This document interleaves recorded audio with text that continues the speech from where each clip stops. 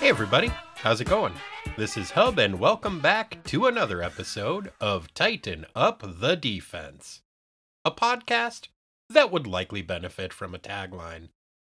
As I believe I just mentioned, my name's Hub, and I hope you're having a fine whenever the heck it is you end up listening to this. Me? Oh, I'm doing pretty good. I've been thinking a lot lately about how I wish I could control bees telepathically. I think that would be fun. You know, make a swarm of them, form an arrow to point at things. Wouldn't be doing any finger pointing. That's for darn sure. Fingers? Pfft, that's for chumps. Bees! That's how the pointing's done around here, I'd say. It's also one of the few superpowers that I think I might actually use to fight crime. In general, I'm not a huge fan of dispensing vigilante justice. But if I could control bees, I think the attending puns would be too irresistible for me not to take advantage of.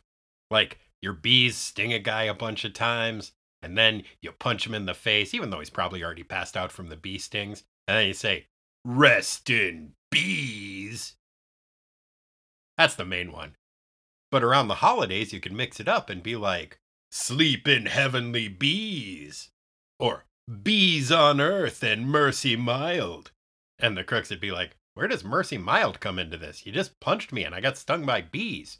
But they'd only think that. They wouldn't be able to say it because, they're too swollen with bee stings and punches. So yeah, that's mostly what I've been doing. Thinking about how I wish I could throw bees at people. For Christmas. Or Hanukkah, I guess. I just don't know as many Hanukkah songs that I could reference. I guess I could do "Dreidel, dreidel, dreidel, I made it out of bees." And, command the bees to make a little top in the air. That seems less specifically useful for crime fighting, but I guess it'd be a pretty good distraction. And you could be like, "Oh, looks like it came up Gimel. You win all. The bees!" And then you make the bees sting them. Yeah, that'd be pretty good. Okay, so I guess I wish I could throw bees at people for the holidays. Anyway, before we get into the main part of the show, I got some stuff to plug. First of all, I was recently a guest on the Next Wrestling Fan. That's Next spelled NXT. And that episode comes out on December 12th. That's this Saturday if you're listening to this episode as it comes out. I had a really great time talking with Megan Bob and Miles about pro wrestling. So if you want to hear me talk about that, you can. Also, I've mentioned it on here before, but I've been writing for the podcast Garden Plots with Skeletor, and the 24th episode of that, which concludes the first season, comes out on December 15th. So if you've been waiting to check that out, now would be a good time to. You can catch up on the whole first season, and then there might or might not be a Christmas special coming out on the 25th. So, keep an eye open for that. Okay, I think that's pretty much all I got to plug, at least, till the end of the show. So, without any further ado, let's, do this. Today's synopsis rhyme is submitted by Devin Tuhey, and it comes in the form of an epic poem inspired by the Samuel Taylor Coleridge classic, Kubla Khan. In his sanctum did Stephen say, "A show of flame ghosts I decree." Well, Hulk, the green Goliath, ran from the team quite pissed off with man, down to the whales and sea. So twice score members would join and quit, while Kyle and Jack would act like shit. And there would Valkyrie, armed with Dragnus fang, cause chauvinist piggies to from her wildly flee. And with her sword side hitting would it clang, showcasing feminist fierce badassery. And what comes next? From the abyss, a monster made of underwear? An unnamed one? Beware, beware! His plots so long we do not care. To new stories, to more bliss, of Clostoff and spinners mute, and Hellcat being wry and cute, will lead us to the synopsis.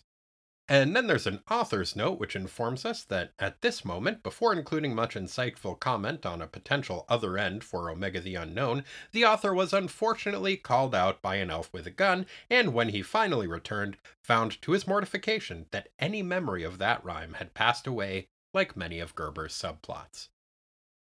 Thanks, Devin! Defenders, number 87. September 1980. Inquest. Written by Ed Hannigan, draughted by Don Perlin, inked by Pablo Marcos, colored by Ben Sean, lettered by Joe Rosen, and edited by Al Milgram and Mary Jo Duffy. Defensive lineup: Hellcat, Valkyrie, the Incredible Hulk, Nighthawk, and Jack fucking Norris.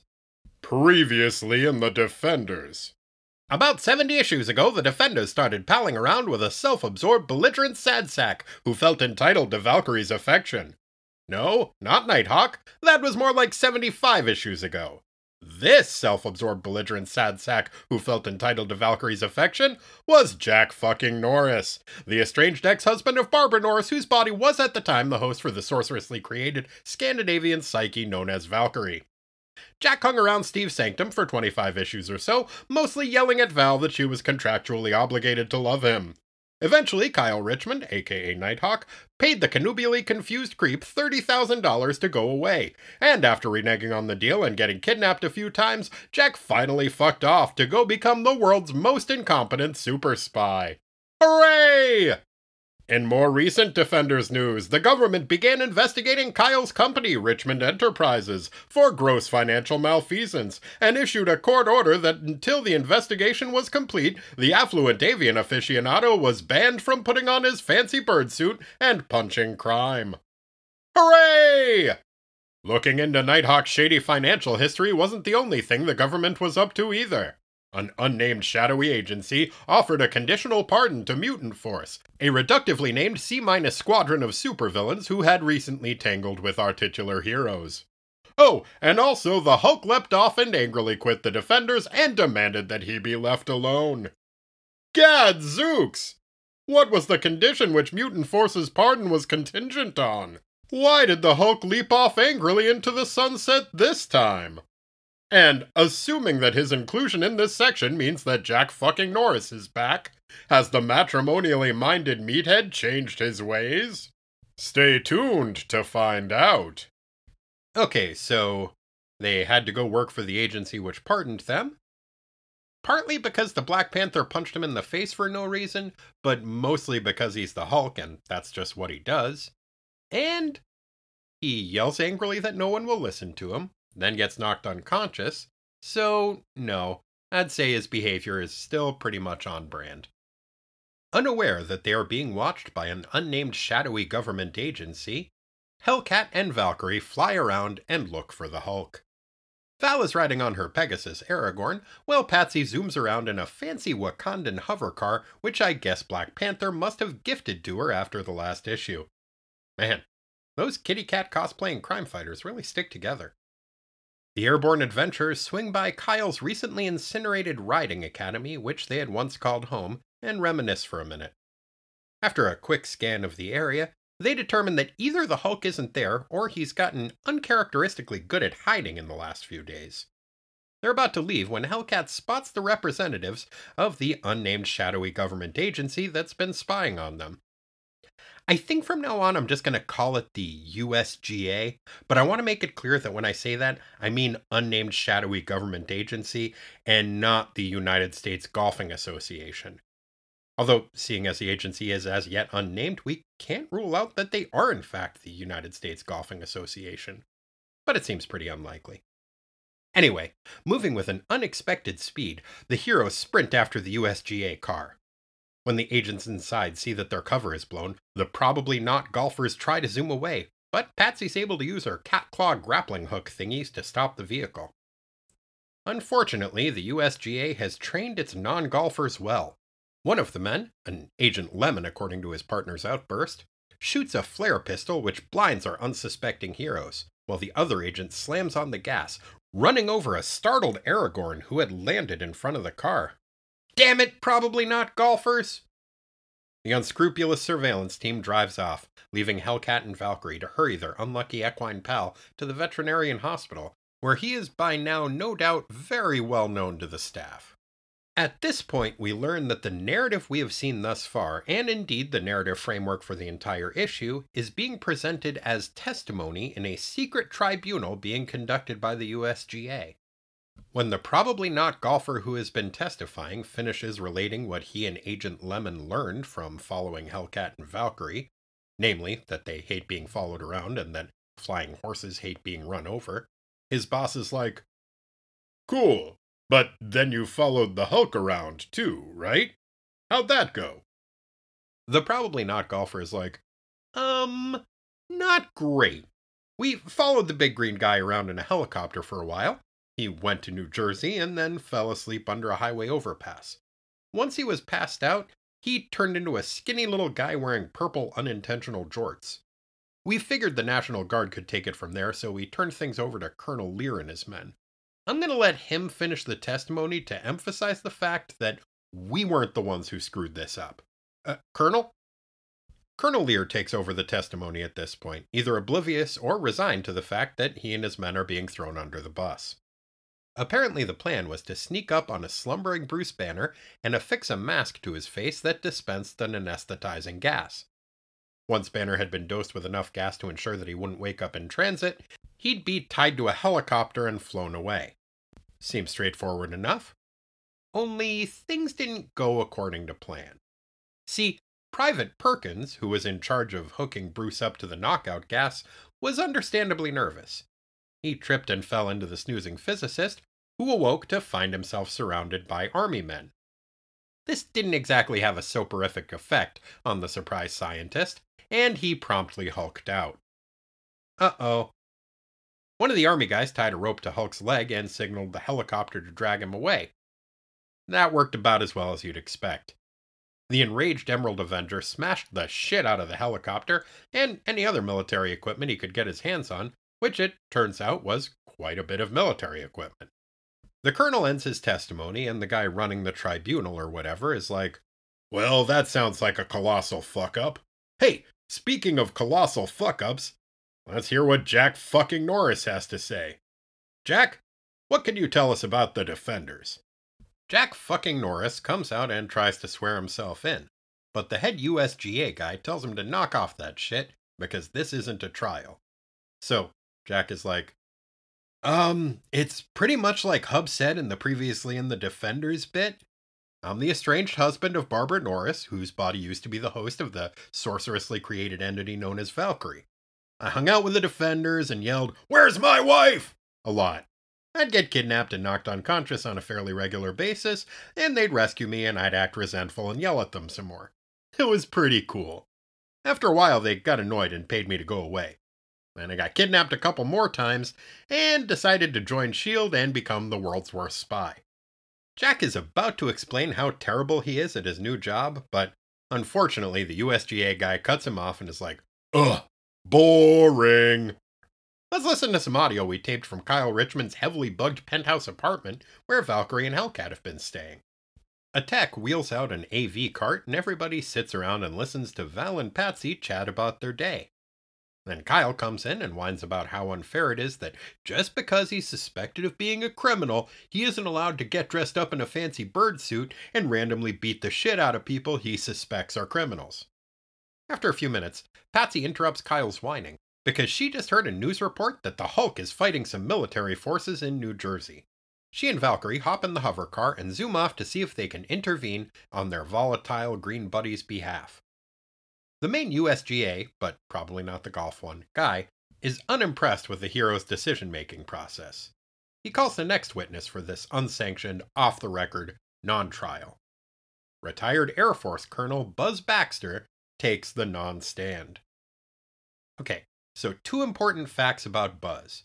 1, he is Patsy Walker's ex-husband, and B, he's a real asshole.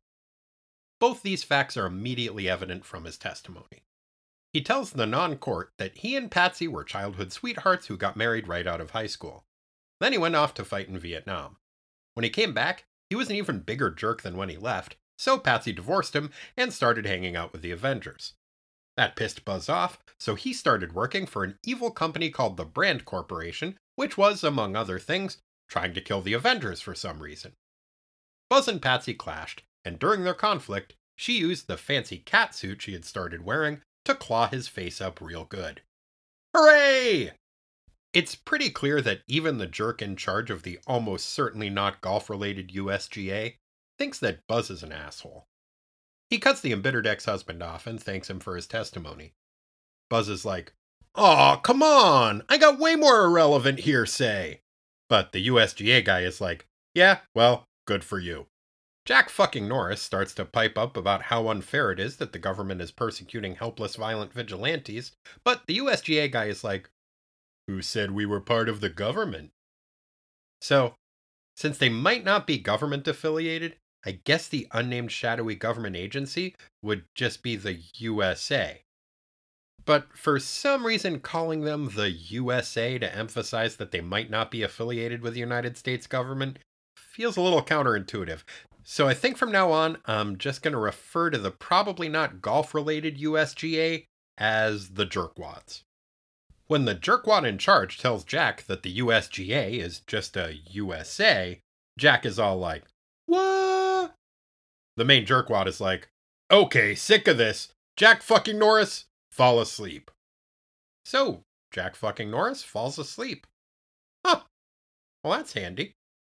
Once Jack fucking Norris is obediently snoozing it up, the Grand Jerkwad calls in the next witnesses. It's Mutant Force. Hi, Mutant Force. In case you're not familiar, Mutant Force is a force made up of mutants, hence its name. Its membership consists of a snake man named Slither, a strong guy who can also control gravity named Lifter, a little guy with huge eyeballs named Peeper, a fire-shooting guy named Scorcher, and an electricity-generating guy named Shocker, but not that Shocker, who has lobster claws for hands, because why the fuck not? Mutant Force enters the maybe not a courtroom and takes the possibly not a stand.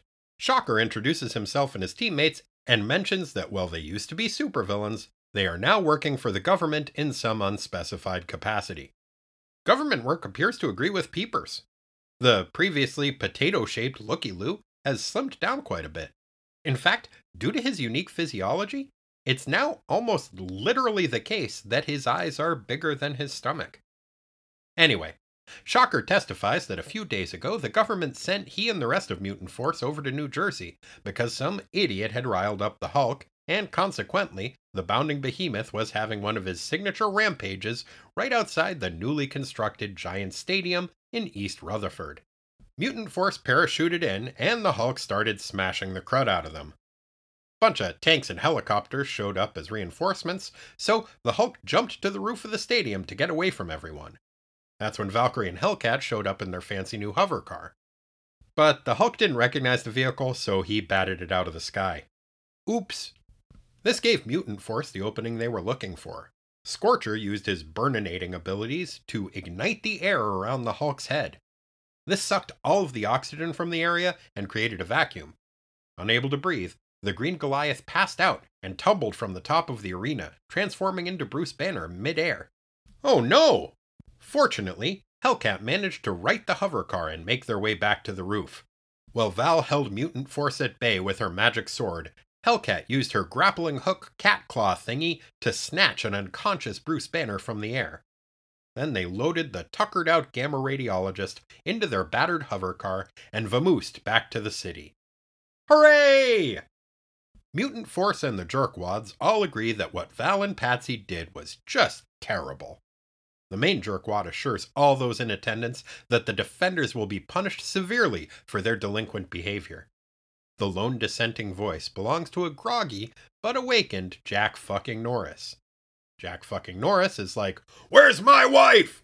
Sorry, force a habit. What I meant by that was, I think you're being way too harsh on the defenders. I mean, sure, they've caused millions of dollars worth of property damage and probably killed a few civilians, but since when are those crimes? The jerkwad in chief is like, "God, you suck. Look, if you feel like we're being that unfair, why don't you just leave?" Jack fucking Norris is like, "Fine, I will!" and storms out the door.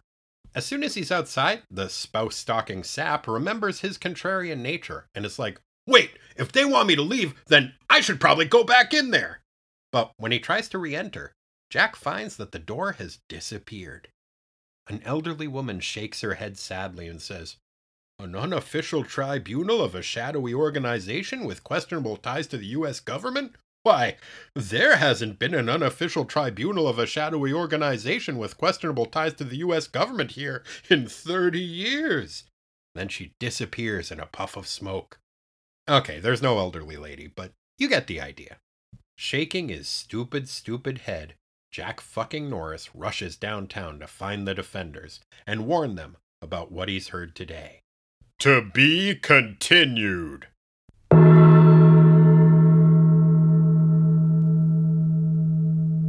And joining us once again via the magic of telephonic communication is my good for many things brother, Corey. Corey, how's it going? Hey, it's going pretty good. How are you? I'm doing all right. I have a new favorite apple, so that's exciting. Is it that Honey Crisp hybrid? It is called the Cosmic Crisp, and it blows my fucking mind. Wow, that's a powerful apple. It really is. I gotta be clear, this is my favorite eating apple. I haven't done any baking with it yet, and I suspect it might not fare as well in that category, but it is a tasty enough apple that it might surpass the Satsuma as my favorite fruit. Wow. You gotta get to baking, my friend. Well, like I said, one of the things that I like about it so much is it has a very crisp texture, and I feel like that might not lend itself as well to baking. But just as an overall fruit, it kicks the crap out of the Honey Crisp. Those are serious words. I know. As you can tell, I lead a very exciting life. Yeah. Yes, well, speaking of excitement, Inquest. Yeah! So, Corey, what did you think of this comic book? Well, my first thought when I saw the title was, oh shit, we're in for another, series of titles that begin with I that just don't resolve forever. And then I was like, no, that was the Teen Titans. It'll be fine. Those are R's, I guess, but... Yeah, as a prefix, it does have potential, though, so I can see where you could get a number of those titles out of it if you wanted to. Mm-hmm. My first thought about the title Inquest was that it sounds like it's like a super bureaucratic D&D game, kind of. Like a role-playing, audit type game. Exactly. Oh, fun. Roll for deductions. Ugh. I really don't enjoy that whole process, figuring out tax things. Really? That's weird. I feel like there are some people who are kind of into it. Really? Yeah. I don't know any, but they gotta be out there. Law of large numbers, there probably are. Mm-hmm. I will say I loved the cover of this issue. I thought it is super badass looking, and I think that is part of where it's got that D&D vibe to it, and it has the word quest right in the title, but then the Inquest thing just sounds vaguely bureaucratic to me, but it is really cool looking. Yeah, I love it. Valkyrie's got a kind of original Star Wars Luke Skywalker pose going, holding the sword up. Mm-hmm. Hulk looks like he's dancing, I feel like. Yeah, Hellcat looks like she's doing the thing where she's posing looking fierce, making a claw at the camera. Uh-huh. She's basically saying, roar! Yeah, very staged, the whole thing. And then in the background, you have these glowing red eyes and very distinct eyebrows of someone who apparently has it in for the Defenders. And those eyebrows are over the top. It was wait, are they being spied on by that human who appears in the interstitial bits at the beginning and end of Fraggle Rock?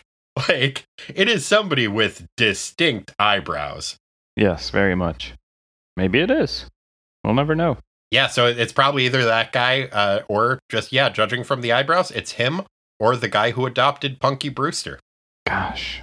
I saw so many episodes of that as a kid, and I have no recollection of the guy who adopted her. That's all fuzzed out in my memory. I know I saw episodes of it. The only episode I can ever remember is the one that seems like a fever dream where they're in that cave and the kid turns into a tree made out of teeth or something. I know what you're talking about because I think it's come up at least once on this podcast before. Yeah, I'm sure somebody's played Tighten Up the Defense bingo and just checked that off on it. Oh, man. That could be a Patreon thing we could release. Ooh. Tighten Up the Defense bingo. Yeah, if you want to draw up a bingo card, I think that'd be pretty fun. Yeah. So cover and title aside, what did you think of this issue? You know, I enjoyed it. I wouldn't say against my better judgment, but I was surprised I enjoyed it because it has this kind of overly procedural feel. Like a lot of it takes place in this kind of pseudo courtroom or trial inquest setting. Mm-hmm. And it's very dense with dialogue, which I feel like I could kind of use a break from. That said, we got to see Jack Norris called a bunch of names, so that was fun. Yeah, I was not stoked to see him back again, but I had an overall pretty similar reaction to the issue that you did. I was really surprised at how much I liked it. I thought it was a good issue. I know what you mean about the format, and it seems like it would be tiresome if we get a whole story arc that this is the format for. But as a one-off and an issue that sets up a story, I think it was really effective and it worked really well, and I dug it. Yeah, same here. I'm curious to find out what happens next. What's up with these mystery pseudo-government people that have the power of napping at a word from a distance action? Well, I mean, I think we all have the power of napping at a word. They have the power to induce naps, in Jack Norris at least. And that was something I did enjoy about it, was seeing Jack Norris be knocked out again, which was kind of his go-to move when he was appearing regularly in the Defenders. Mm-hmm. Yeah, this government agency, I mean, I think we're supposed to dislike and distrust them. I think it speaks to the author Ed Hannigan's general anti-government stance. He is on the record as being a libertarian, and I think that really comes through in his portrayal of government agencies in this book. If for no other reason, they're like inherently untrustworthy in that when they want fair and unbiased information about the Defenders, the first people they go to are their estranged ex-husbands. Man, yeah. Do you know the backstory with Buzz Baxter and Patsy? He seems like a real piece of garbage, that guy. He is a real piece of garbage. Patsy and his backstory is incredibly convoluted, and there's a ton of retcons. A very big one is upcoming, so I don't want to spoil it too much because we'll get to it in a couple of issues. But basically, Patsy Walker and Buzz first appeared in the 40s in an Archie-like romance humor comic book that was not part of the Marvel superhero universe. Then they got folded into that universe, and when they did, they took it from, okay, so they had all of these Archie-like adventures, and then when they graduated high school, they were childhood sweethearts, and they got married. And then going on from that point, Buzz went to Vietnam, and his experiences there hardened him, but he was always kind of a jerk, and now he's a total fucking jerk. He worked for the Brand Corporation and hated the Beast, and Patsy became friends with the Beast and joined the Avengers, and Buzz tried to murder them all, and she scratched his face. Okay. That's a very pared down version of it. He is a very conservative military man and has often acted as a foil for the Avengers. I guess often being once, but it happens again later on. So on page, gosh, I'm not really sure what page it is, maybe around page 11, the one where he's giving the backstory and it shows her like getting ready to scratch his eyes out. Mm-hmm. In my copy, she's got this really weird, like, it looks like a metal headband with like the part of a tire that you attach the hose to fill it up sticking out of the middle with like a tube hanging off of it. Do you know what that's about? She was hooked up to some medical equipment. This is from a storyline that took place in the Avengers, I think 145, 146, something like that. she was tied up, and I think that is some medical equipment that she escaped from. It is a very weird, distinct look that makes it look like, I don't know, maybe a stethoscope broke off, or she's dressed up as a particularly flaccid unicorn. Yeah, it is a bizarre look, and it's kind of apropos of nothing. So I'm glad you were able to fill me in on that. Yeah, I'm sure that is a reference to a specific panel and incident. The storyline took place in like 144 through like 149. So somewhere in there, I'm sure there was a panel that looked like that. It did seem oddly specific for them to include that in there. But most of this issue, or at least a significant part of this issue, is just going over previous backstory and tying things together in a way that really does seem like it should be boring, but for whatever reason, it worked. Mm-hmm. Oh, and just a note, too, on this inquest thing. I mean, despite the anti-government angle, there is a part where the sort of judge guy basically says that the tribunal is not connected to the government. Yeah. Which is weird. They're a shadowy organization. He doesn't say they're not connected to the government. He just says, oh, we never said this was a government agency or a courtroom or whatever. But I'm pretty sure it is. Yeah, I do like the way that the judge guy gives Kyle what for right before he makes him take a nap. Well, it's an understandable mistake, but you're mixing up your up your assholes there. Yeah, sorry, Norris. Yeah, as I said, understandable mistake. And when you see Kyle in his civilian duds and Jack Norris in his civilian duds, it's super easy to mix them up. Mm-hmm. They're just generic brown-haired white dudes. I'm just still surprised that they didn't wind up being buddies. Are you, though? I feel like it's narcissism of small differences there.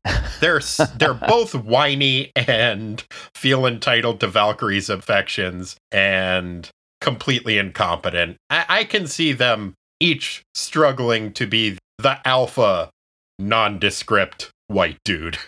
Yeah, I guess so. It's like the two same poles of the magnet are just gonna push each other apart. Mm-hmm. I was honestly surprised to see Jack Norris describe Kyle as favorably as he did to the government board. Mm-hmm. I think my favorite part of the government inquest part of the comic book, though, is when Mutant Force reappears, and it's just cute that they do everything together. Yeah, they're a real team. Like, they've clearly been to some, like, team-building workshop exercises. They must have done trust falls or something. Although that must have been difficult for the Shocker with his lobster claws. Mm-hmm. That is the most ridiculous, inexplicable thing, I think, out of maybe any villain other than the, like, porcupine guy. It's pretty good. But yeah, I like that he's the spokesperson for the group. And yeah, the government goes to introduce one of them. He's like, all right, we have the next witness. And he's like, no, witnesses. We do everything together. And they all pile into the room. It is weird to see the difference in peepers.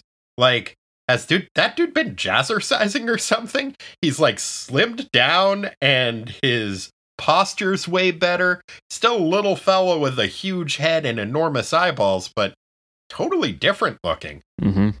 Yeah, I feel like he, I don't know, maybe saw himself in some past issues and was like, ooh, man, the page has like 5 pounds. I gotta get to the gym.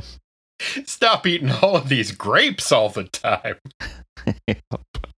I was honestly wondering if maybe they had to replace him with a different Peepers, because it looks like a completely different dude. And specifically, it looked to me like a grown-up version of Charlie Brown. So, I don't know. Maybe there was just, he saw an opening for a kind of weird-shaped, bald-headed guy and was just like, look, I want to keep working in comics. I guess Charlie Brown wasn't hard up for cash in the early 80s. He was working pretty consistently at that point. But, doesn't hurt to diversify. Mm-hmm. It's good business advice. Yeah.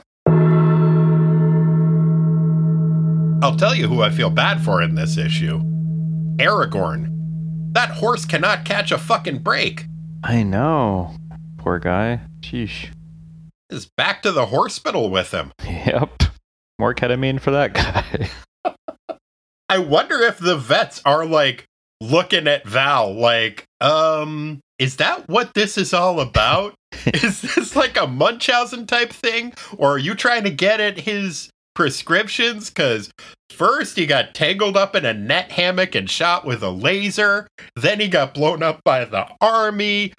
A weird unicorn-looking dude with a hodgepodge of patchwork menagerie creatures sliced him up and put him in the hospital. What is going on with this dude? Yeah, he really can't catch a break. It would be reasonable to assume that Val is just tripping her face off every month or something, getting high on the supply. Yeah, I mean, if I were an employee of the hospital, I would call Protective Services to at least take a closer look at this situation. Because, yeah, she just parked Aragorn right in front of the government car that they're trying to stop, and the government guys just drove right over him. Yeah, hefty harsh. Fucking dicks. Yeah, the whole government agency thing, and I know it's totally the way that it's portrayed and how we're supposed to feel. But man, what a bunch of jerks. Yeah, I do not like those guys. Although I did appreciate that they seem to not really believe Buzz Baxter's bullshit either. Like, in a way that he didn't pick up on. Because when they're asking him questions, he finishes his testimony and the guy's like, and I'm sure that's exactly what you believe happened, Mr. Baxter. Yeah. And he's like, thank you. Like, God, you're so fucking dumb. And his last parting shot is like, Patsy never visits her sick mom. And the judge is like, yeah, okay, next. Yeah, that is not the first time we have heard Patsy's sick mom referenced and Patsy having a difficult relationship with her mother. So I would keep an eye out for more of that shit in the future. Noted. I think the thing that maybe pissed me off most that the government agency did, though, is not even running over Aragorn, not abusing the Hulk the way that they did, but the fact that they cut off Jack Norris just when he was about to talk about the part where he was completely inept as a government agent. I was just like, no! This is the only part of him talking that I want to hear! I agree, yeah. It was just starting to get good, but we don't get to hear how badly he screwed up at S.H.I.E.L.D. So unfair. I'm going to find that passage. Just give me a second. They did a pretty amazing job of packing in like the whole Scorpio story into like 3 panels. Yeah, I was impressed and frankly a little bit jealous. I wish I'd been able to do that when I was writing the synopsis for it. Okay. In the aftermath, I met the real Fury and he offered me a job working for S.H.I.E.L.D. I jumped at the chance. I wanted to be a hotshot secret agent, but... And then they cut him off. Yep. What was he? But then I sat in some pudding and fell off a cliff and, like, what exactly did he do? Oh my god, he is such the worst. But I kept yelling, "Where's my wife?" when I was supposed to be an undercover agent. Like, what way did he screw up? Because he screwed up big because he would be the worst secret agent. And that's the only Jack Norris that I want to see. Yeah, I would read that comic. We also learn in this issue that Patsy and Valkyrie have been crashing at Kyle's penthouse instead of staying at the Sanctum Sanctimonious. Why do you think that is? Oh gosh, I hadn't put thought into why that is. I just sort of took it at face value. So I guess last time Steve seemed pretty bugged out that there were so many people in his house. Maybe he just kicked everybody out. Yeah, maybe he was just trying to get them to always go to the movies and have the Hulk freak out, and they were sick of that. The other possible explanation, and the one that I find more disappointing but maybe seems more likely, is that for whatever reason, the Defenders seem to have rescinded their offer to have Clea join the team, and maybe it was just awkward hanging out at the Sanctum. Because after... I think literally almost a year of issues worth of comic books of her being like, oh, will the Defenders ask me to join? I'm bored all the time and I think I'd be a really good Defender. And her almost joining They finally ask her to join, and then she just doesn't appear in like 3 issues in a row. I assume she's not on the team at this point, which is super disappointing, but it's just another like dropped plot thread, like Patsy's fucking shadow cloak, where it's like, oh, this seemed like it was going somewhere, and then nope. Mm-hmm. Yeah, who knows? Like many things, it'll probably come up again in a few dozens of issues from now. Yeah, I don't know. I just want Clea to be a fucking defender. Yeah, it really seemed like that was the way things were headed, which was encouraging. But nope. I'm not sure if it was the case in your copy as well, but did you notice any coloration issues in this? I got a blue Hulk. Did you get a blue Hulk? I got a blue Hulk for a couple of pages. Yeah, on page 5, the Hulk is blue and the sky is pink in a way that makes me assume that's a printing error rather than a mistake that the actual colorist made. And then a few pages later, actually quite a few pages later, but on page 19, there's one panel in which the Hulk is red and Slither, who is wrapped around his head, is orange. There's just a couple of weird things like that. And then there's a more subtle one that may be an issue of shading, but I have maybe a theory as to why there are some incongruities with the coloring on this. The one that may be a matter of shading, it's on page 11, and it is when Kyle is checking in on Valkyrie and Patsy. It really looks like Patsy is nude, doesn't it? Just wearing blue gloves?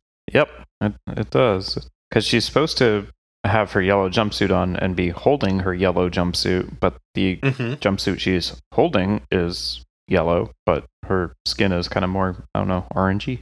Yeah, and in the panel beforehand, she's definitely wearing her suit and holding up the old suit, and she's not acting as though she's nude. She's not like trying to cover herself up or anything. So my thinking is these panels are presented from audio tapes that the government is listening to in court. And so the scene is, I think, supposed to be a recreation of what they think is happening based on the audio. So maybe the government's just like, and probably she's naked there because these defenders are a bunch of degenerates. Yeah, it does have this real, like, kind of McCarthyist morality. Yeah, like, them and their libertine ways. Mm-hmm. So that would explain that panel. But for the fact that there are as many coloring incongruities as there seem to be, I know the issue is credited to Ben Shahn as the colorist. But I think perhaps at various points they were trying out a new colorist. And there's a clue to that in one of the early sound effects we see in this issue. Yeah? Yeah. On page 3, when Aragorn gets hit by the government's super undercover government-looking car, it makes the noise Tonk. Thomk.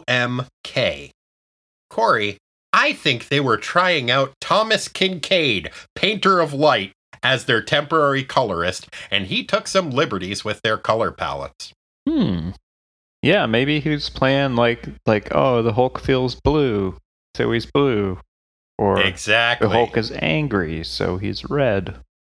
Yeah, I think that was probably what was going on. Almost certainly, Thomas Kincaid, painter of light, was trying out for a job as a colorist, and it didn't end up working out, probably because he kept going around the Marvel office pissing on things, which is apparently a thing that Thomas Kincaid did.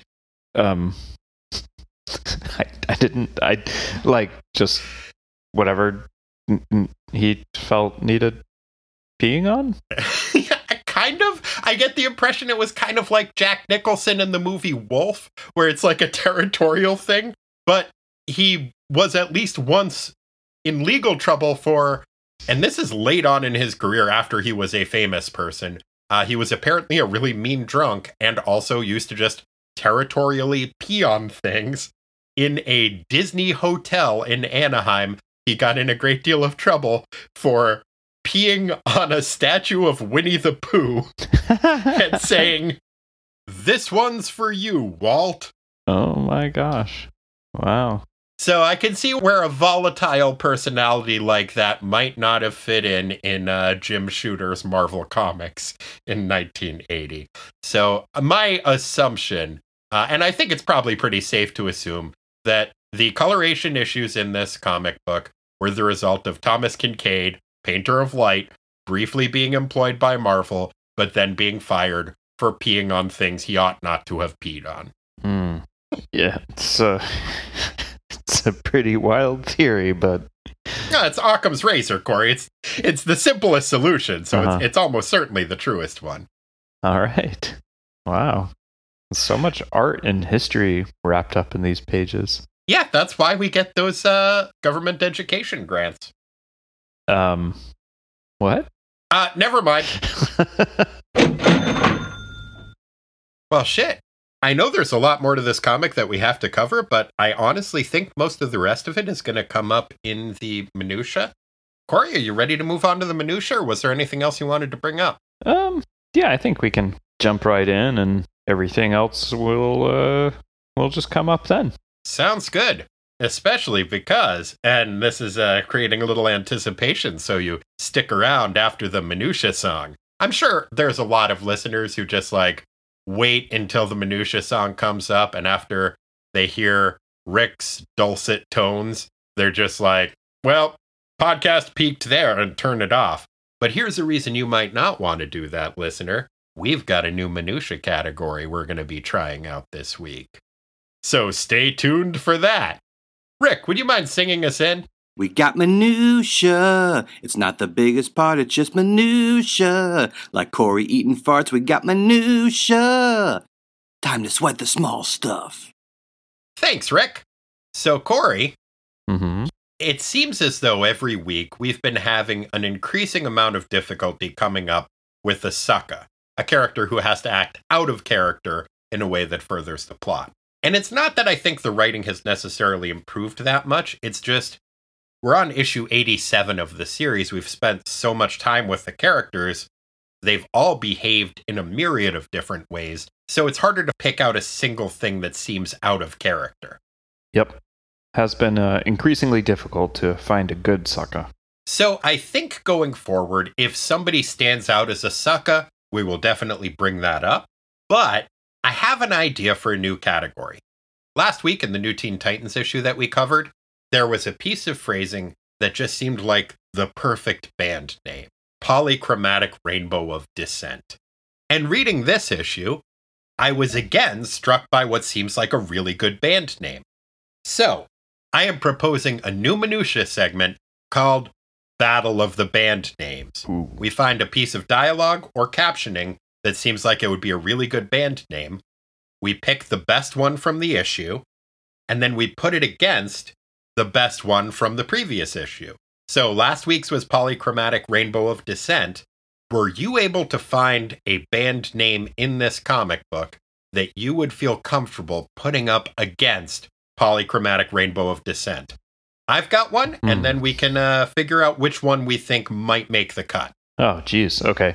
So when you gave me the wireframes for this before, I didn't get that it was going to compete against that. Like, that's a pretty high bar. I would have looked a little harder if I had known that was the case. That said, yeah, why not? I had a couple. I'd say my runner-up is like one of those one-word name bands with the exclamation point after it, which is Klapow. Ooh, I can see Klapow being pretty good. But that, I think, is going to take a back seat to the synth pop band that is the Life Model Decoys. Okay, Life Model Decoys is a pretty good name, too. What kind of music do these bands play? Oh, it's like probably 80s sounding, heavy on synthesizers kind of music. I can see that. Kind of like Devo-esque, maybe a little bit. Yeah, but probably less humorous. Okay, less cerebral. Mm-hmm. Okay, I can see myself listening to the Life Model Decoys. I think my preference is going to be the $1 Million Cowboys. What? How did I miss that? Where is this? It is one of the military guys who is speaking in front of the I don't really know what to call them, the inquest board, the tribunal, the whatever, when he is describing the encounter with the Hulk. Mm-hmm. It's not that idiot Perkins, I hope. Oh, we'll get to him. Okay, the guy who's talking is named Colonel Lear, and he says, "We felt sure we would succeed where Ross's $1 Million Cowboys had always failed." Damn, that is a good one. Yeah, I gotta say, the $1 Million Cowboys, I think, is a really good band name. I can see that being like an eclectic group. They're probably kind of new wave, but they play some traditional music. I'm honestly mostly just picturing Buckaroo Banzai's band. Like maybe they all dress like Jeff Goldblum from Buckaroo Banzai. But yeah, I think the $1 Million Cowboys, I don't know that it's a better name than Polychromatic Rainbow of Descent, but I think I would like their music better. Yeah, harder to abbreviate. PRD. Hey man, did you go check out PRD at the Laserdome? Yeah, but I mean, they have a shorter name, so you don't need to abbreviate it. Just like the $1 Million Cowboys or General Ross and the $1 Million Cowboys. I can see that being a thing too. Like they got like a front singer there. The backup band is the $1 Million Cowboys. I just think it's a really solid band name. I actually really like it. So what are your thoughts? Do you want to go with $1 Million Cowboys? Do you want to go with the Life Model Decoys? Which one do you think is better? I think yours is better because it's like, I can just imagine like Hank Williams 3 keeps trying to like do a song with them and they're like, no, thank you. Oh, totally. Yeah, they are definitely like cowboy punk. Cool. So, okay, I'll put up the Twitter poll. We'll see who the winner is between Polychromatic Rainbow of Descent and the $1 Million Cowboys. That'd be a pretty good bill. Yeah, I'd go see it once things open back up and we can see live music again. Yeah, it'd be an eclectic show, but I think that would there's some charm to that. Yeah.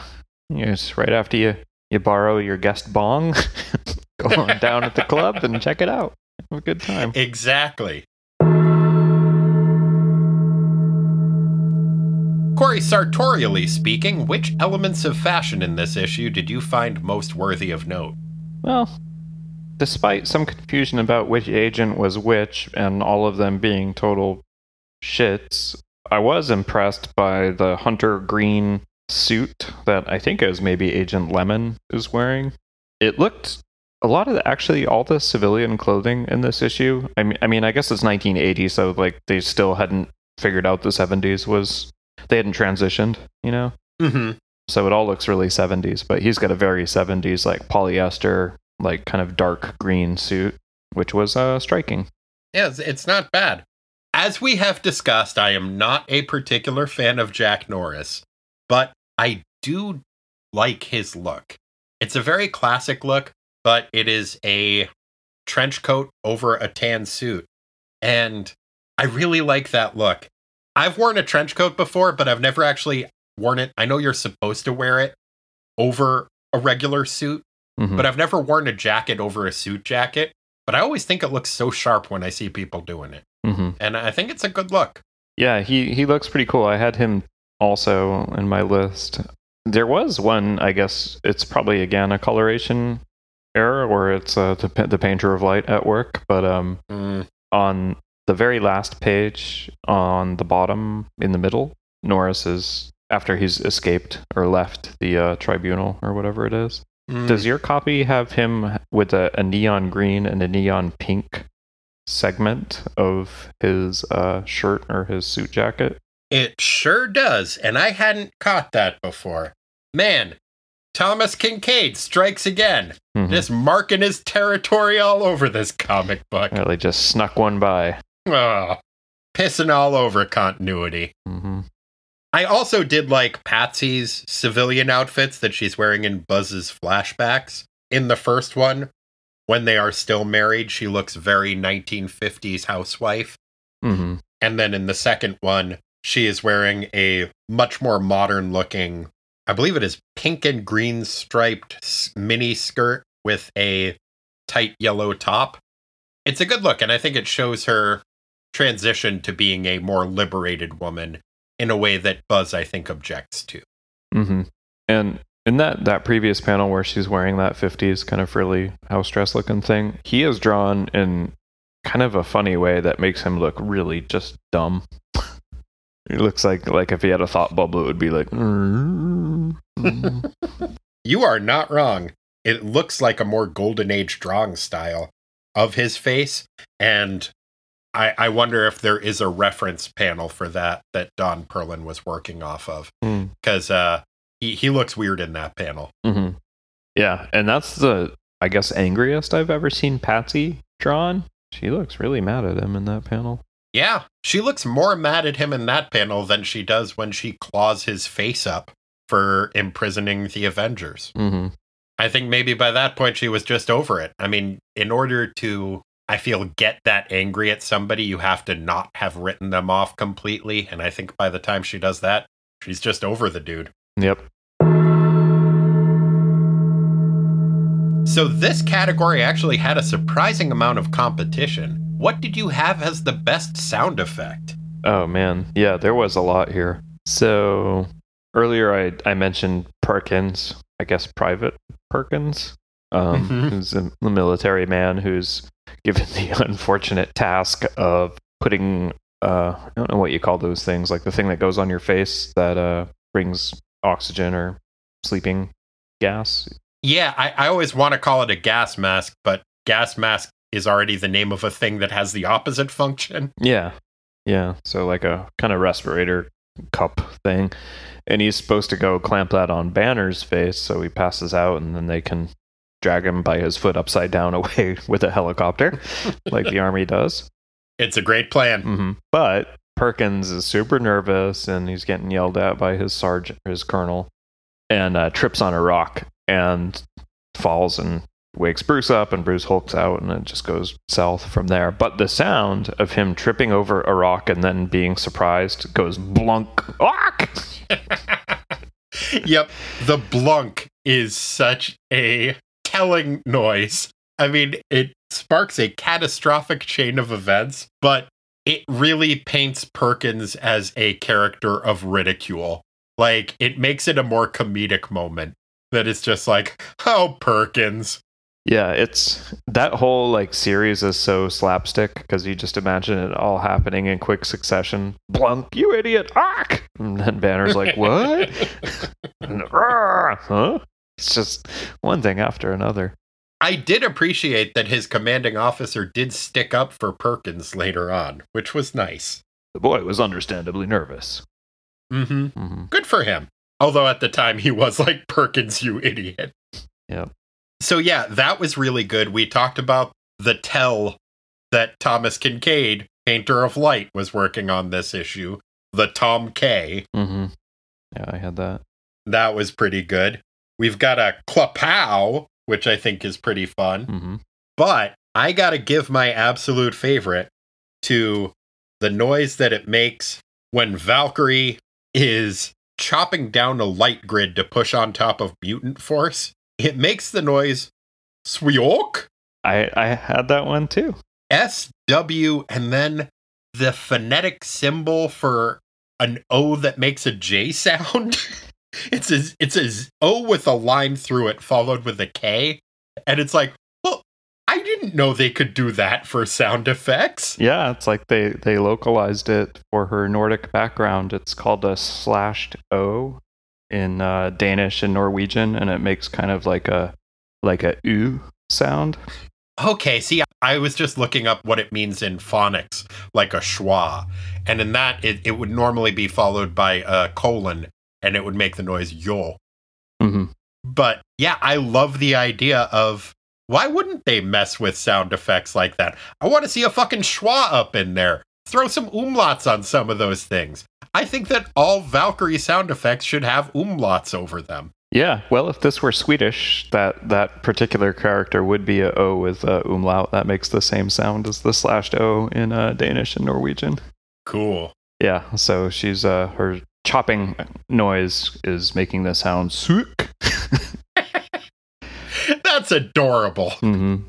Yeah, brought to you by the Unicode character U plus 00F8. Oh boy, man. Yeah, Sesame Street must have really different sponsors in Scandinavia. I nerded out on it a little bit from my background working in localization. Nice. So yeah, I think we're in agreement. That's the best sound effect. Swook. Swook. Yeah. What was your pie not made out of steel in this issue? What words did you like best, much like you would enjoy a pie were it not made out of steel? It's funny you should say that. That's a good segue because it's actually the dialogue between Val and Patsy on the Swook page and also what Peepers says. So I'll just read the whole thing. Val is, chopping down this awning to mess with the mutants. And she's saying, "Back, knaves! I haven't the time to stay and chastise you as you deserve, but let this be a token of the contempt I feel for all your mercenary ilk."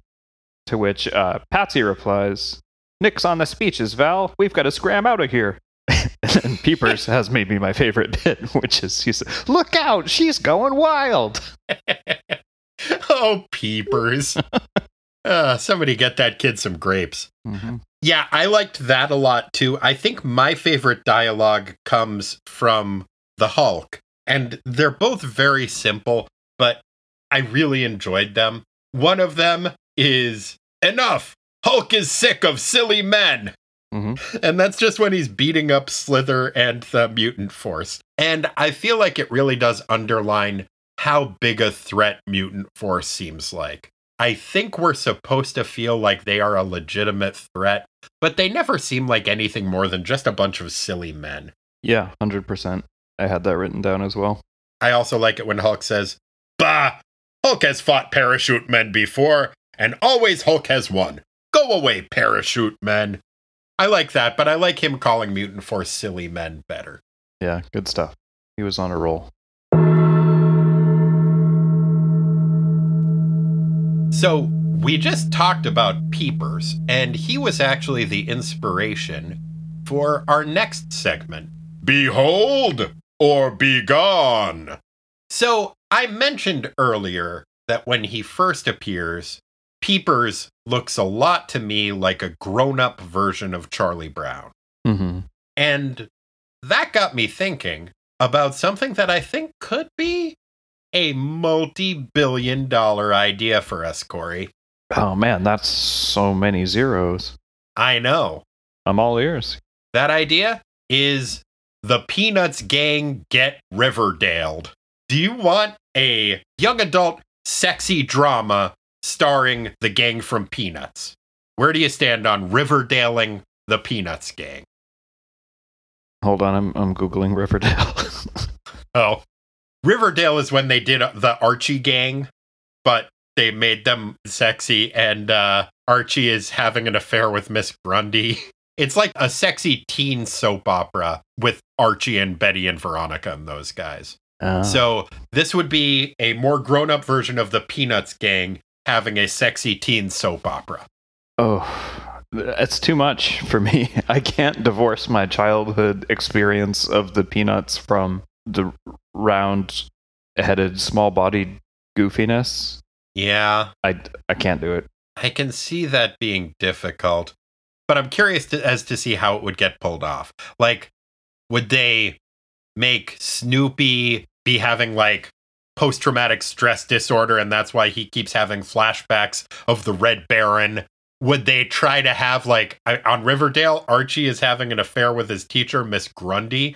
Like, would they try to have a sexy trumpet noise for the teacher's voice in this? Like, wah, wah, wah, wah, wah, wah. Could be like a saxophone, like a totally. a Baker Street saxophone.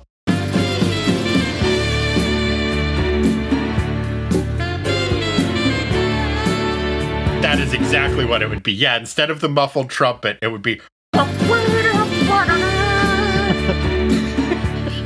What would Pigpen Steel be? I mean, he's still dirty, but, like, now he's dirty. You know what I mean? This is a be gone for me. I'm sorry. Gosh, honestly, when I started talking about it, it was definitely a be gone for me, but I'm just really curious about it enough to the point that I'm as surprised as anyone. I'm giving the Riverdale-ification of the Peanuts gang a behold. Oh man, yeah, I don't want to yuck anybody's yum, but I don't think this is for me. It's a be gone. Fair enough. You got to play Baker Street now.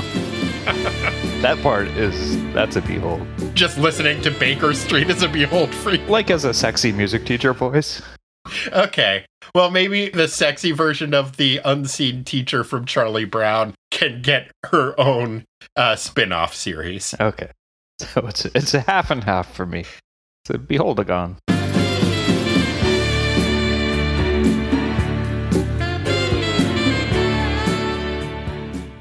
Corey, who did you have as the best defender, and who did you have as the worst offender? Well, given that the field was pretty narrow, I mean, we had Patsy and Val basically doing the majority of things with the Hulk, trying not to get captured. Kyle has a tiny appearance. Mm-hmm. But for me, it kind of came down to Patsy and Val, and I didn't give it to Val. She was a runner-up, but she did not manage to keep Aragorn out of the hospital. That is true. Maybe she just wants to fall back into that K-hole. I don't know. Could be. So I gave it to Patsy. She rescued Bruce and did a good job. Yeah, she did some good driving of the fancy hover car that I guess Black Panther gifted her. Mm-hmm. She gets gifted a bunch of high-tech fancy automobiles. Or she just borrows them. Either way. Yeah, I didn't feel like Kyle was okay with her taking his roadster. Yeah, I guess not. But yeah, she did some good driving, she did some good fighting, and she did some great claw grappling hook stuff, both in snagging the government vehicle that was following them and in snaking Bruce Banner away from the government towards the end of the issue. So yeah, I also had her as my best. For the worst, I decided to go off script a little bit and give it to our returning friend, Jack Norris. If Jack Norris is in the issue, he's kind of the default worst, I feel like. He is at least trying to help the defenders, but is completely ineffective in doing it. He does his go-to move of getting knocked out by the enemy again. And mostly, he still thinks highly enough of his abilities that he's like, I'm going to rush back into that building and take down this whole government agency by myself rather than warn the defenders. And that's when he tries to go back into the building and there's no door there. What? Mm-hmm. Yeah, this is funny. We have an accord. I had him for pretty much the same set of reasons. My notes say Norris, jerk, wimp, napper. That's right. Yeah, not a big Buzz Baxter fan, as I think has been established. But it did give me a little chuckle when he called Jack Norris a wimp right in front of him. Mm-hmm. And Lobster Claus says, geez, what a jerk. Yeah, tough to argue with those analyses. Yep.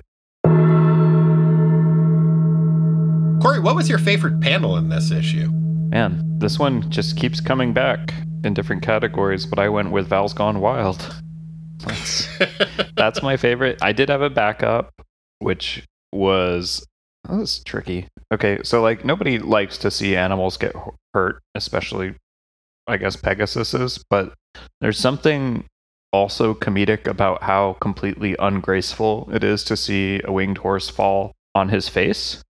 And the panel... Well, horses' heads are so big, if they're gonna fall, how do you not hit the face? Those things are like, what, 70, 80% face? Well, their butts are way bigger than their heads. Are they? Yes. Horses have menacingly big heads. Way too big heads. That they do. But yeah, as my runner-up, I had Thomas Kincaid's... What do you call it? Not a shout-out, but like an Easter egg? Yeah, the Thomas Kincaid signature, hidden signature. Yeah, that panel was my runner-up, but I am going to stick with Val's Gone Wild, where she's kicking butt and taking names and making that swoop sound. So oddly, I also hate to see animals be injured. I had the panel right before that, not the Tom K, but the Fwoosh. Just something about the way the shot is composed. I think partly I like it better because you don't actually see Aragorn being injured in that one. It's more all of the defenders are blinded by this light, and then there's like a starburst exploding red, and then everyone else is in monochrome. Mm-hmm. It's just a really nicely composed shot of the government agents firing a flare pistol at the defenders. and Aragorn rearing up on his hind legs. Dude, that horse is having the worst day. He gets shot with a flare and then hit by a car in quick succession. Yeah. Fucking poor Aragorn. But that's not my favorite panel. My favorite panel is that idiot Perkins. Ark! The look on his face when he says, "Gosh, Colonel, are you sure it's safe?" And the Colonel responds, "Safer than getting me riled, boy." But the look of terror on his face as he is approaching Bruce Banner to put the little respirator over his face. It's really well drawn and it's really comic, and I love the way it's followed by the blunk. Like when the Colonel follows that up with, "Perkins, you idiot." I feel like it should be spelled out differently so it's clear that the way that the Colonel says it is, "Perkins, you idiot." Yeah. And it's like a slow motion falling scene. It takes place over 3 different panels. I feel so bad for Perkins, but also I loved seeing it happen. Yeah, it was very funny. Well, Corey, we both know that the Hulk rules. But in this issue, what were the Hulk's rules?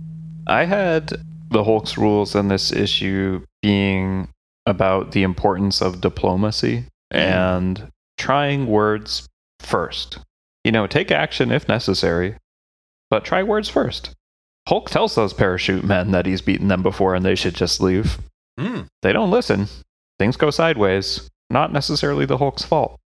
So, good on him for giving fair verbal warning, you know, trying to use his words first, but then when that failed, doing what needed to be done. I had something that I think is in line with that. I had the Hulk's rule being, set yourself achievable goals based on a frank assessment of your own capabilities. And I think the Hulk demonstrated that when he said, "Hulk can still smash you," and follows that up by saying, "Hulk will smash you." He took stock. He's like, can the Hulk smash you? Yes, the Hulk can smash you. And then sets a goal for himself. Hulk will smash you. And good for the Hulk. Nice. Is that the panel where he smashes the parachute man or where he smashes a lifter with that weird, like, double behind the back punch? It's when he smashes the lifter and it makes the noise spoot. I love as he splotches him with his, it looks like he smashes him with his butt, diving wombat style. Diving wombat style? Yeah, wombats attack with their butts. Really? Yeah. All right. Wombat, your stock has gone up. That's funny. Corey, are you ready for another way that the wombat stock is going to rise? Sure. They poop cubes. What? Yeah. How is that even possible? Nobody knows for sure. Actually, probably scientists do, but I don't. I just know that they poop cubes and they attack with their butts.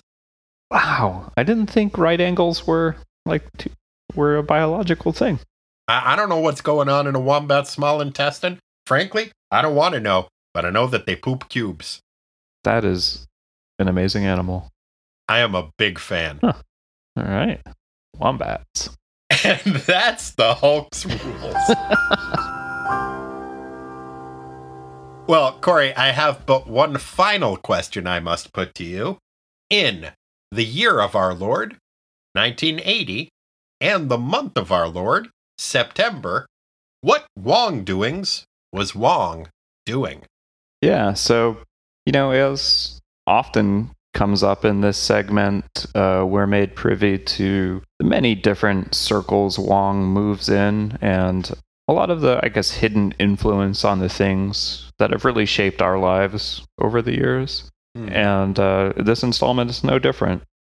We're going to wind the clock back a couple years to the late 70s when Wong would participate in these roundtable discussions over cocktails with tech industry leaders from companies the likes of the lesser known but very impactful Digital Equipment Corporation, DEC for short, guys from Intel, famous chip maker, and Xerox. And he had this idea of, you know, what if we could have this way to share information across machines in a local network, like a local area network. How would we go about that? And so over the years, they were talking and this idea developed. However, throughout the course of these discussions, there began to be some friction about what it would be used for, and, Wong really wanting it to be more of this for the greater good thing versus a for-profit thing. And the relationships deteriorated, which later in late September 1980 wound up with him, after a few too many cocktails, clearing the table with his hand and saying, "You guys are all a bunch of dicks," and storming off.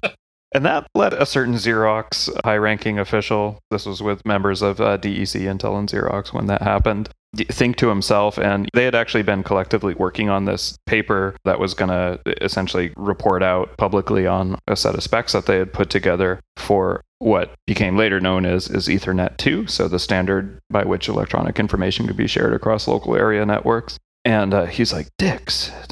Bunch of dicks. Wait a minute. DEC, Intel, Xerox, dicks." And so Ethernet 2 became known as the DIX framework, DIX, as published in a paper by Xerox on September 30th, 1980. Wow. Yep.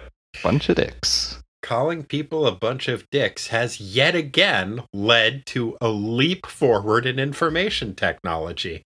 Once again. Well, that was one thing that Wong was up to. But it wasn't the only thing that Wong was up to.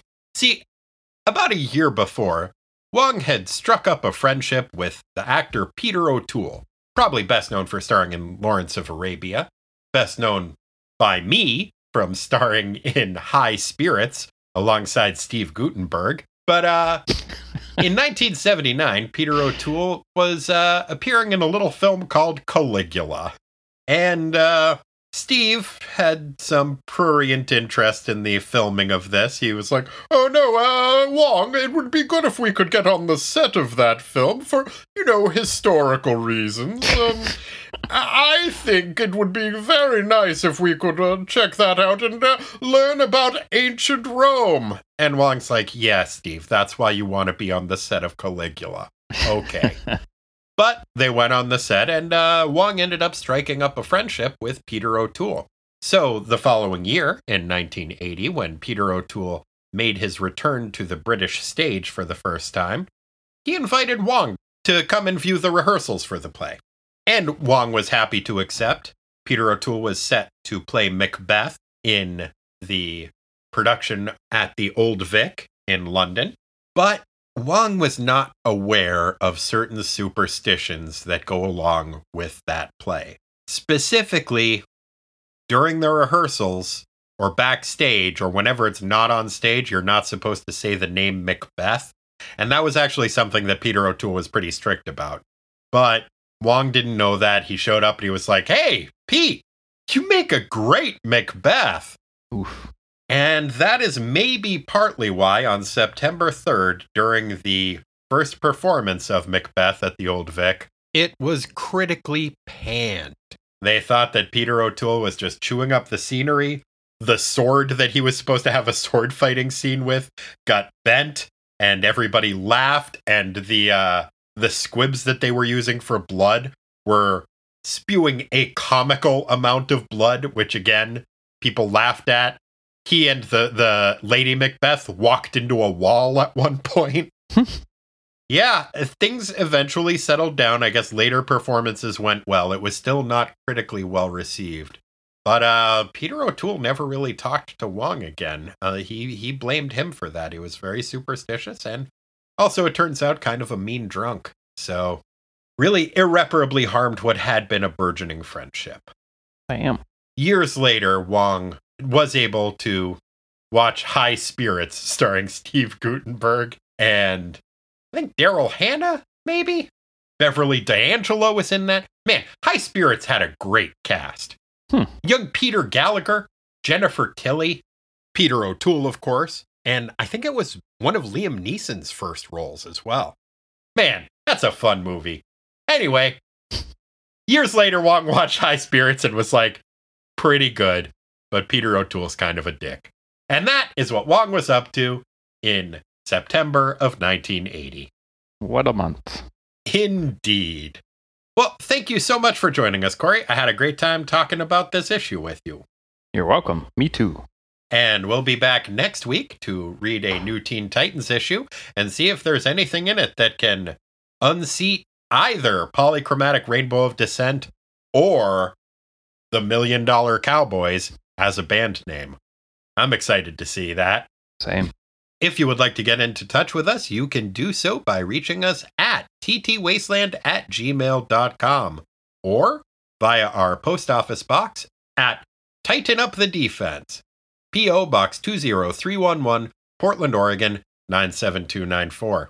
As this is the future, we're also up on all of our social media whatnotsits.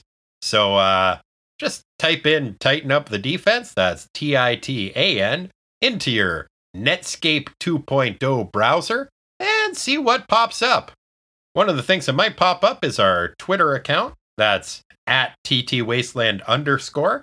And if you show up there, you get to vote as to which is the better band name, Polychromatic Rainbow of Dissent or the $1 Million Cowboys. Who will win? Only you can decide. Or there's other social media stuff. There's, we got a Facebook page. Mm-hmm. Lisa runs an Instagram page for us. We're up on Grindr, SeaCaptainsOnly.com. We've got a NeoCities page. You know, internets. And hey, if you can't find us there, there's another place you can look. And that's deep inside your heart. We'll be there. We've always been there. If you find us this week, we'll be enjoying a cosmic crisp apple. The king of apples. Corey, you got to get one of these apples. I'm dying to try it, and I would like also to taste it in a baked capacity. I just don't think that's where it's going to shine as much, but we'll see. If you would like to contribute to the show monetarily, you can do so at patreon.com/ttwasteland. If you do, you get access to a whole bunch of bonus material. There is the monthly podcast that I co-host with my wife Lisa called What the Duck, a podcast most foul, but with a W because he's a duck. That's the full name of the show, in which we talk about Steve Gerber's Howard the Duck series from the 70s. A new episode of that either will have just gone up by the time this episode is released or will be going up shortly after this episode is released, depending on my editing schedule for this week. But there's a new one either coming up or that just went up, so you can check that out. There's also a bunch of other bonus material up there. There's a ton of video reviews of classic comic books. I did one recently of a Tommy Tomorrow comic book that was a surprising amount of fun. And there's a bunch of other ones of those and some extra podcasts that I've done with Corey and some other people that you can check out and have exclusive access to if you donate to us. So that's one reason you can kick us down a couple of bucks, but more importantly, from my perspective at least, it's just a really nice way for you to let us know that you appreciate the work we do on the show and would like us to be able to continue doing it. So thank you for that. If you would like to contribute to the show non-monetarily, a great way you can do that is to leave us a review in a place that a review can be left. Corey, how do you think they could go about that? So you could go to wherever you get your podcasts and click the thing that says review and say 5 stars. Pretty good. Yeah. 2 words. That's all it takes. Mm-hmm. 5 stars. Pretty good. Concise, to the point. Thank you. Do you ever get in trouble as a New Englander for using the phrase pretty good about something that people think, oh, does that mean not good? Or that, like, you're being way too faint in your praise? Because to me, pretty good, like, that is how I describe something that I really like. Mm-hmm. And I don't think that's universal. No, it's not. It's not, especially after a kiss. Oh, have you been reprimanded for that? It did happen once. I would be very flattered if I kissed somebody and they said, pretty good. Right? Yeah, no, not universal at all. Huh. Just FYI. Good to know. Mm-hmm. Well, thanks for listening, guys. And yeah, we'll talk to you again soon. Until then, Wombat. And Thomas Kincaid, stop pissing on stuff. Oh, wait, I guess he's dead. So he has. Keep up the good work. Okay, bye. Bye.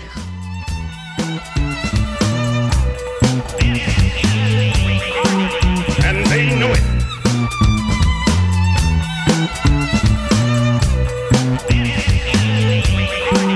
And they know it.